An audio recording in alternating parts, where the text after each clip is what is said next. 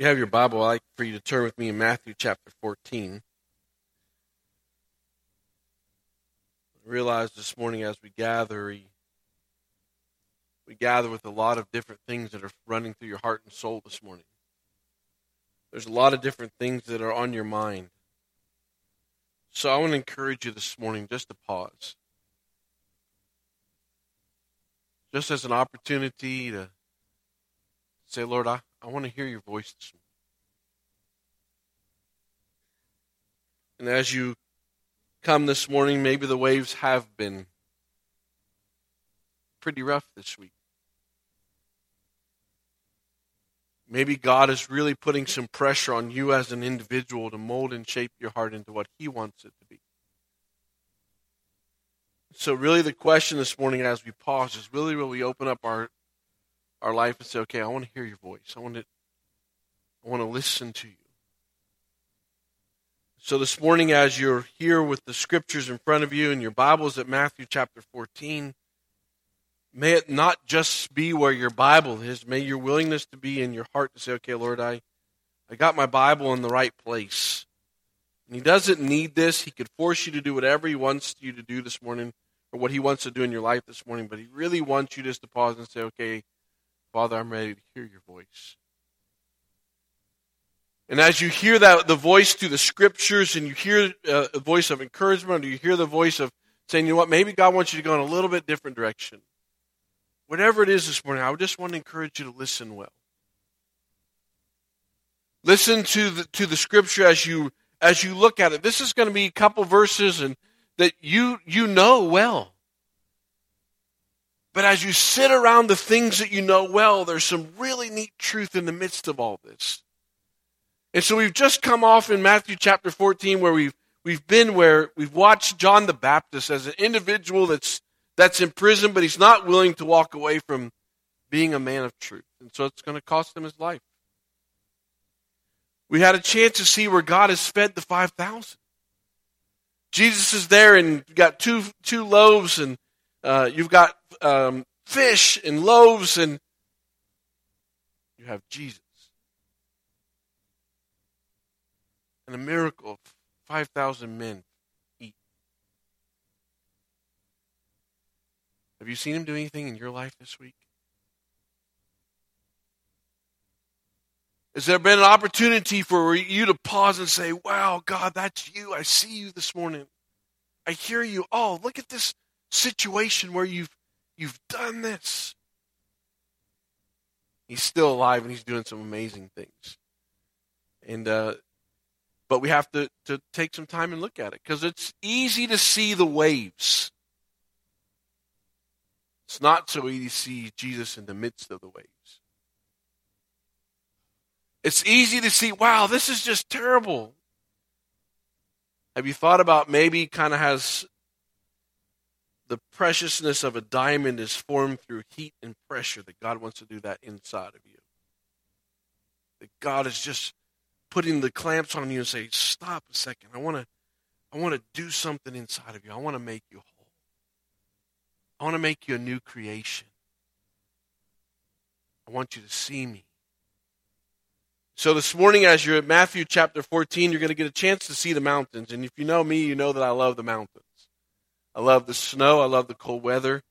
And so Matthew chapter 14, you pick it up in verse 22. Immediately after He fed the 5,000, immediately He made His disciples go to get into a boat and go to before Him to another place, to the other side, while He dismissed the crowds. And after He had dismissed the crowds, He went up on the mountain by Himself to pray. When evening came, He was alone there. As you're gathered this morning around the scriptures, you have Jesus in the mountains. And as you read through that passage of Scripture, you get the word pray. And I think there's a lot of times when we see the word prayer, it automatically flips our mind to say, okay, God, this is what I need from you. God, this is my list. God, these are all the things that I'm unsatisfied with. And God, if you'd really love me, you would listen to my list. And so when you read the word prayer in Scripture, this isn't where Jesus is there before His Father saying, okay, Dad, I've got some problems that you need to take care of today. When you read the word prayer in Scripture, your mind should go to Matthew chapter 6, 9 through 11. And so if you have your Bible, you might want to flip back there. And so as you think about the word prayer, I want you to maybe kind of re-familiarize with the whole concept of prayer. It's really an opportunity where Jesus is demonstrating to you and us what it means to have a relationship with his Father. It's a time where he sits down and says, okay, Father, these are some things, this is what I want to do. I want to develop this relationship. And there's not really a good, illustration or a word picture to make you understand all of this. But if you go to Matthew chapter 6, you read some words that you've probably memorized, but we haven't really thought about it other than what we've just memorized. And so when you think about prayer, I want you to think about prayer from the Matthew chapter 6 perspective. Pick it up in verse 9. Our Father in heaven, hallowed be your name. Your kingdom come, your will be done, on earth as it is in heaven. Give us this day our daily bread, and forgive us our debts as we also forgive our debtors. And lead us not into temptation, but deliver us from evil. Jesus is on the mountainside with his Father. And I'm pretty sure he's talking to his Father in reverence. He's on the mountainside saying, hallowed be your name. As you think about your personal time with the Lord in your devotions or whatever you want to call that, is there a time in your relationship when you just you and Jesus, you and God, is there reverence involved in that? It's interesting to me that all the prayer meetings that I've been to over the years, since I was a little person, and it's always you go and sit down and you say, what do people say? What are your what? Requests. And we start with the request. I don't see Jesus starting with requests when he teaches us how to pray in Matthew chapter 6. It's about Jesus saying, okay, Father, what is your will? What do you want to do here? If you go on a little bit farther, your kingdom come, your will be done. Father, it's really not about me. There's a response as you look at Jesus teach us in Matthew chapter 6. And this stuff is some time that we've spent with Daniel Henderson. And so if you get a chance, we sometimes will have one of his books out here from the book club over the years that we do, just working our way through changing Bible Fellowship Church into a church that prays a little bit different. So when you hear the word prayer around our circles, it's not where you're just going to go sit and one person's going to wax eloquent for 45 minutes and use words that he never uses in everyday life, and we're all going to walk away thinking, man, that guy has an intimate relationship with Jesus. Listen to him pray. No, that's not what we're doing. When you see the word prayer around who we are as a family, you need to realize that we're stopping and saying, okay, Father, we want your will to be done. There's reverence involved in who we are. There's a response to who we are. And that response is for us to lay down our pride and say, Father, it's not about my will, it's your will be done. Because there's a fact of every single one of you sitting in this room. And the fact is you all are broken. And so am I. But we live in a generation, we don't really want to celebrate our weaknesses. We want to celebrate our successes. And that was nothing to do with Jesus when he was on this earth. It was never about, oh, look what he did. It was always where he was and who he was with. Where did Jesus spend his time? With sinners. Who did Jesus use when he went to the woman at the well? It was the woman. And so this morning as you gather, there's a temptation for us to say, you know what? I really don't need God. And I know you're here and you're in church. But there's still a temptation to say, okay, look, I'm in church, God, you need to do it my way. Best way is wait, when the Yankees come back, that's why I am a Yankee. When the Yankee comes back, they might be sitting in your seat. Wow. That could be just a little bit of a red flag that life might be about you. Rather than, Lord, if whoever's sitting in my seat, may they hear your voice in a Sunday morning. May I be willing to set aside me, because life is not about me, and I humble myself. Is it true that God resists the proud? Is that true? James tells us that, right? So if you're here this morning and you're proud, God is resisting you. But he gives grace to the people that say, I have a need this morning. That I'm coming to you with the response of a heart that is broken. And Father, I want you to do something inside of me. The other thing you see in this Matthew chapter 6 passage of Scripture is he says, give us this day our daily bread. And there is opportunity in our relationship with Christ, in our prayer time, say, God, this is an issue. God, this is my daily need. Lord, would you please fix the car? Lord, would you do something so the rotors don't squeak anymore? Lord, would you give me wisdom to where to take this vehicle? Lord, I'm not sure how all the money's going to budget this week. Would you just show me? There are opportunities for your request. And then at the end of Matthew chapter 6, lead us not into temptation, but deliver us from evil. It's like a readiness. God, send me out into the world to make a difference. I love to think that my Heavenly Father's fighting for me. And my favorite passage of Scripture about is in Exodus chapter 15. The Israelites did not throw the horse and rider into the sea. God did. The Israelites did not bring down the walls of Jericho. God did. The Israelites or Moses didn't have power in himself to be the leader, but God had the power. Just say, I am. Moses, come to the realization that I am is talking to you. Come to the realization that Moses, I can meet your needs. And you can go on and on with biblical characters. Hebrews chapter 11, men and women that said, God, it's not about me. God, you go and fight for me. God, you rescue that marriage. God, you rescue that young man that's decided, no, I don't want to be involved in this anymore. God, you do something in their lives. And so as you think about this time that on the mountainside, before Jesus is going to go down and walk on the water, he's going to be involved in a relationship with his Father.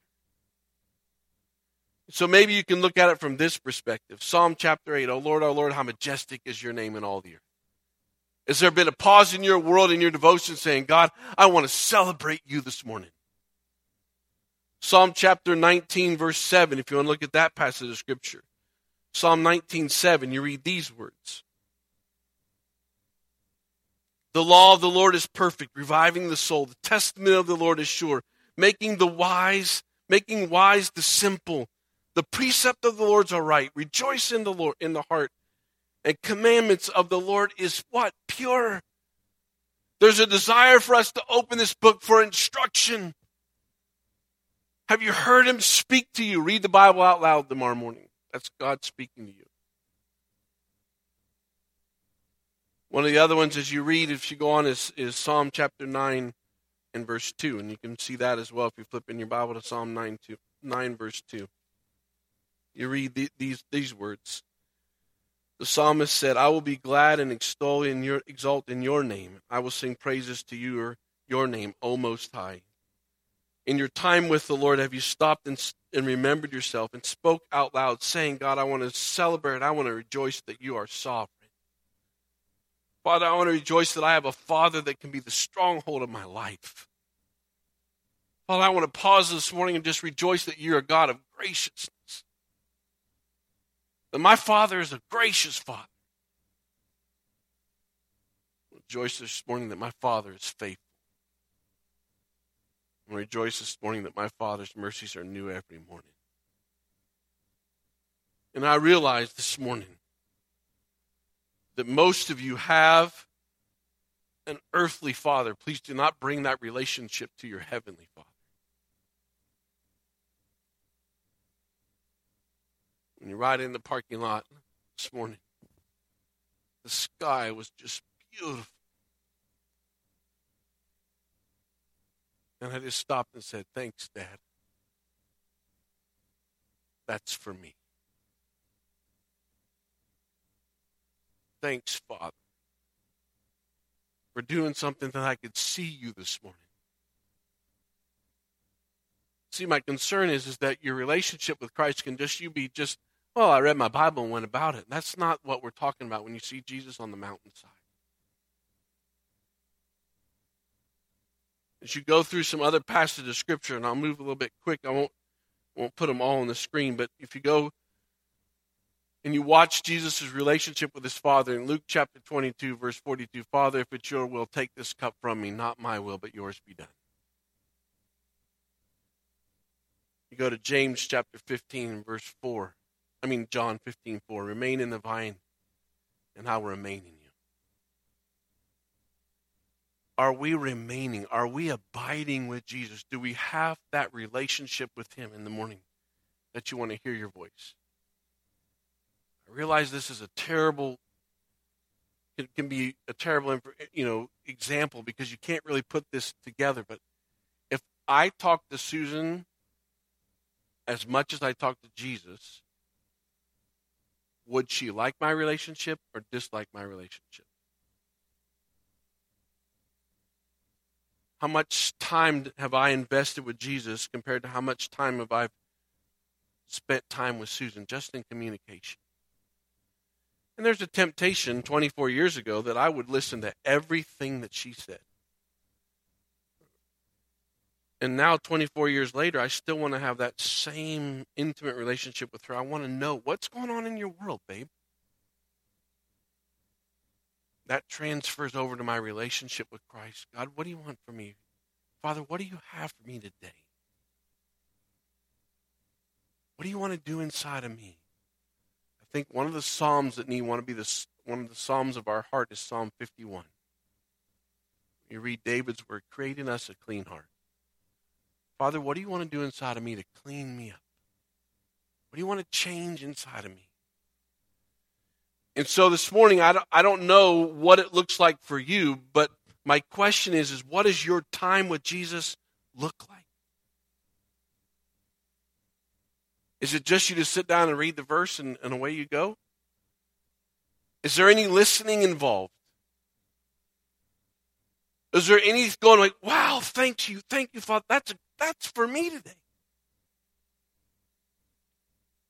Is there a time where you just pause and say, Father, I just want to thank you for, and then you fill in all the blanks. So when you read the word prayer, that's how I define prayer. As I look at Matthew chapter 14, I look at Jesus and his Father in communication back and forth. There's another thing that I love about Matthew chapter 14 is the boat. And I like boats. I love being on the water. And so I'm not saying it's biblical for you to have a boat, but it's interesting how much happens around boats in Scripture. Please, men, do not use that as leverage with your wife so you can get a boat.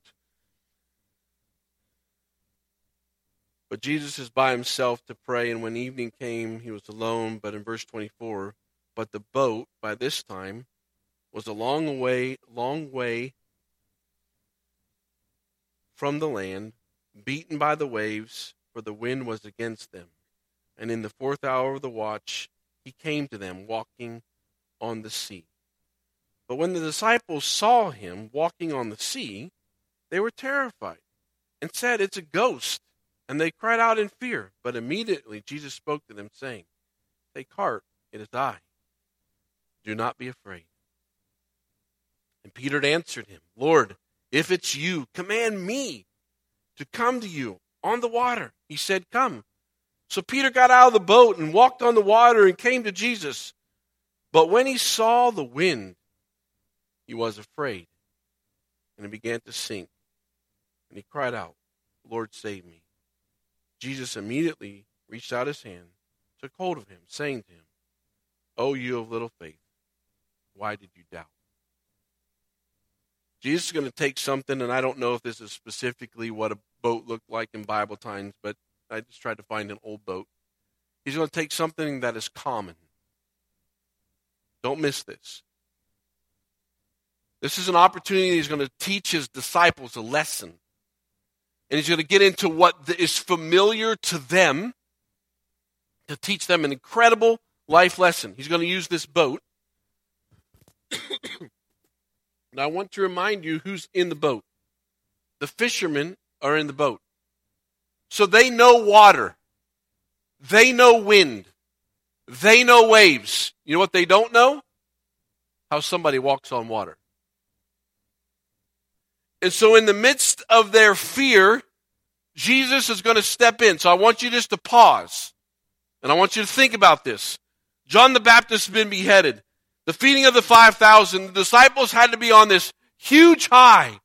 Wow, he's an amazing guy. The amazing guy whose name is Jesus, what did he do? He put them in a boat knowing wind and waves were coming their way. You need to highlight this in your thinking. You need to reprioritize or program your mind. Jesus is for you for what? Spiritual maturity, not you being happy.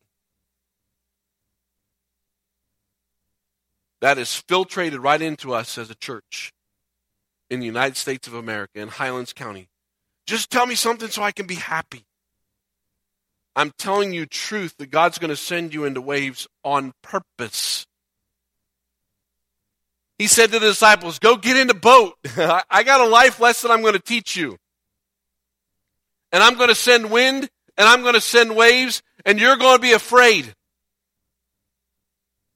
Now, can you imagine the disciples? They've seen wind, they've seen waves, but they've never seen anybody walk on water. So can you imagine the conversation in the boat? Do you see that? No, I don't see that over there. Do you see it? No, I don't see that over there. It's a ghost. Man, all the way back in Bible times we have ghosts. That's very interesting. It's a ghost. It's their Messiah. It's their Savior. It's their friend, and his name is Jesus. You know what I find interesting? There's only one disciple that wants to get out of the boat. When they hear his voice, there's only one. I'm thinking, this guy's walking on water. We're the disciples. We're in the boat. We're involved in the waves. We're involved in all this stuff. And there's somebody walking, and he speaks, and only one person wants to get out of the boat. Does that interest you? And a lot of times when you read this, you're thinking, oh, yep, there goes Peter again. He's going to get himself in trouble. I don't read it that way. I'm thinking, Peter, you got some guts. If it's you, Jesus, you tell me to come. Jesus says, come. And Jesus allows Peter to walk on water. How many steps do you think he got? How much joy must have been going on inside of him thinking, holy mackerel, I'm the only one that got out of the boat. I'm the only one that will ever go down in history that I walked on water. This is awesome. I can't wait to tell my neighbors.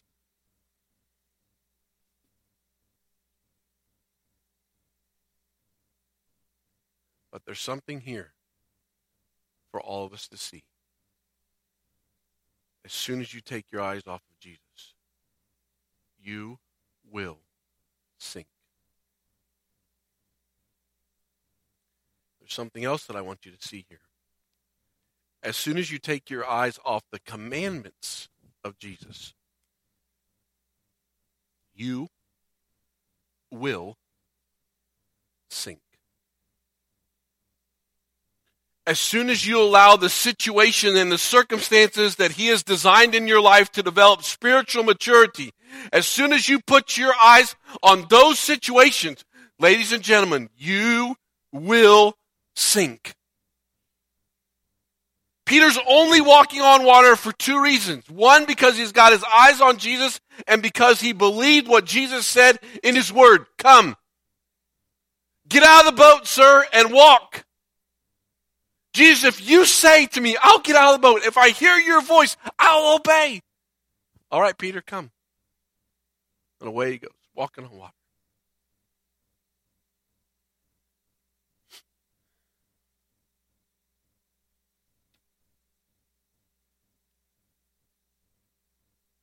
There's a thought here.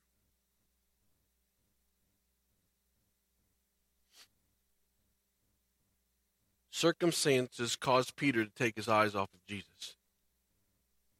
Circumstances stopped Peter from abiding in Christ. Circumstances rocked Peter's faith. He said, come, I'm going to go walk. He told me to do it. Never forget this quote. I was with Kevin Roberts. Circumstances of life that God had designed to remove one of his kidneys. Because there was cancer inside of one of his kidneys. And the doctor said, if we just remove this one kidney, we can take the whole cancer out of that kidney. So in the midst of the circumstance, Kevin Roberts said this. When you're in the boat with Jesus, two things you can be sure. One, the boat won't sink. And two, the storm won't last forever. So we need to stay in the boat, take a deep breath, slow down, continue to trust in Jesus. I don't know what your circumstances are. I don't know what's going on in your world at this point. But I want to say something to you. Keep your eyes on the commandments of Jesus. If he says he's faithful, he will be faithful. If he says his mercies are new every morning, then his mercies will be new every morning. If he offers you an opportunity for forgiveness of your sin, 1 John 1:9, go for it. Say, Father, I recognize that I'm a sinner. I am wrong. Keep your eyes on the commandments of Jesus, not your circumstances. And because you're human, and because what we do naturally is just in nature, it's easy for us to always look at the circumstances. It takes training, energy, and effort to say, hold on a second.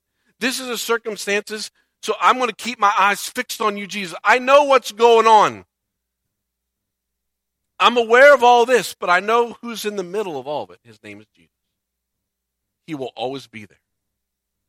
So this morning, as you go through this, the Sunday school lesson of Peter and Jesus walking on water, I want to end with this thing, and then we're going to do communion in just a second. I want you to look at verse 32. And when they got into the boat, the wind ceased, and those in the boat worshipped him, saying, truly, you are the Son of God.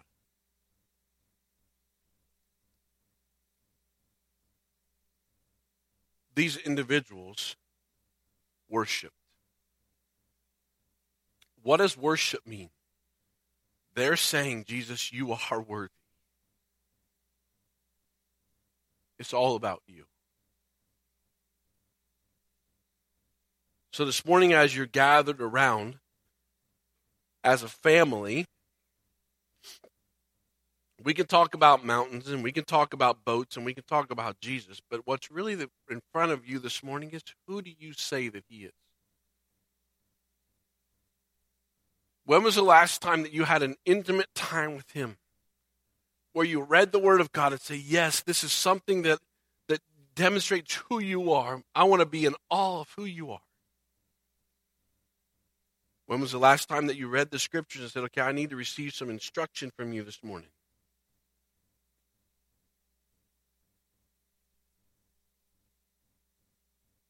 What's the last circumstance that he had you in that was so difficult that all you could do is throw up your hands and say, okay, Jesus, I'm just going to pause and worship you today. I'm going to take my eyes off of the circumstances and I'm going to say, okay, it's all about you.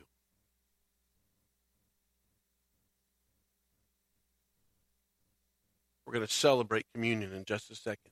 Communion is an opportunity for us to be reminded of Jesus' death, burial, and resurrection. This communion table is open to anyone in this building this morning. And I say it often, we don't have video cameras. We're not watching you from this morning to see who does and does not take communion. Okay, so don't get stressed out if you pass the communion cup or if you pass the bread. There will not be anybody in the foyer looking to meet you and ask you why you didn't take communion. All right? But who do you say that he is? Not your dad, not your neighbor, not your mom, not your children. Who do you say he is? Is he your Savior? Is he the one that you are reminded of this morning that said, yep, he was the one that gave his body for me? The Romans didn't kill him. He said it was finished. He laid himself down on the cross so that his body would be broken for you. Why? Because he wanted to pay your sin penalty before his Father. He was in the garden in Luke chapter 22 saying, not my will, but yours be done. God, I really don't want to die, but if you want a relationship with these people on earth, then there's only one way it's going to take place. It's going to be me giving up my body. It's going to be me giving up my blood for them. That's the only way that they can know you as Father. And if that's your plan, not my will, but yours be done. That's why there was wrestling in the garden. Because his Father wanted a relationship with you. He wants to hear your voice tomorrow morning, this afternoon. He wants you to interact with the Scriptures. He really wants you to say, okay, I surrender. It's not about me. It's about what was done and given for me, and because what was given for me, I'll give it back. The cross is a representation. This morning, the communion will be a representation of his death, burial, and resurrection for you. If you said yes to Jesus, the communion table is open to you. Before the guys come down, it's just going to be a moment of just quiet. Pastor Andy's going to come in just a second. But I want you to be aware of this. 1 Corinthians chapter 11 is what I like to use for communion. The church at Corinth did not take this seriously. I'm not trying to scare you, okay? But this church in Corinth said, you know what? It's not a big deal. It's just juice. It's just bread. I remind you this morning, Paul's words to the church at Corinth. Many had fallen asleep because they had unconfessed sin. And they just said, you know what? It's not a big deal. I'll take communion. It cost them their lives. So it's just going to be just an opportunity to be quiet for you, just to have a little come to Jesus meeting with Jesus. If there's something in your life that you need to say, you know what, I am wrong, Father. I need to pause this morning and say, you know what, I'm living in sin in this area of my life. Then go ahead and ask for forgiveness. Go ahead and recognize this isn't a game. This isn't just something we do at church. We are pausing to say, you know what, you gave your life for us, so we want to give our lives back to you.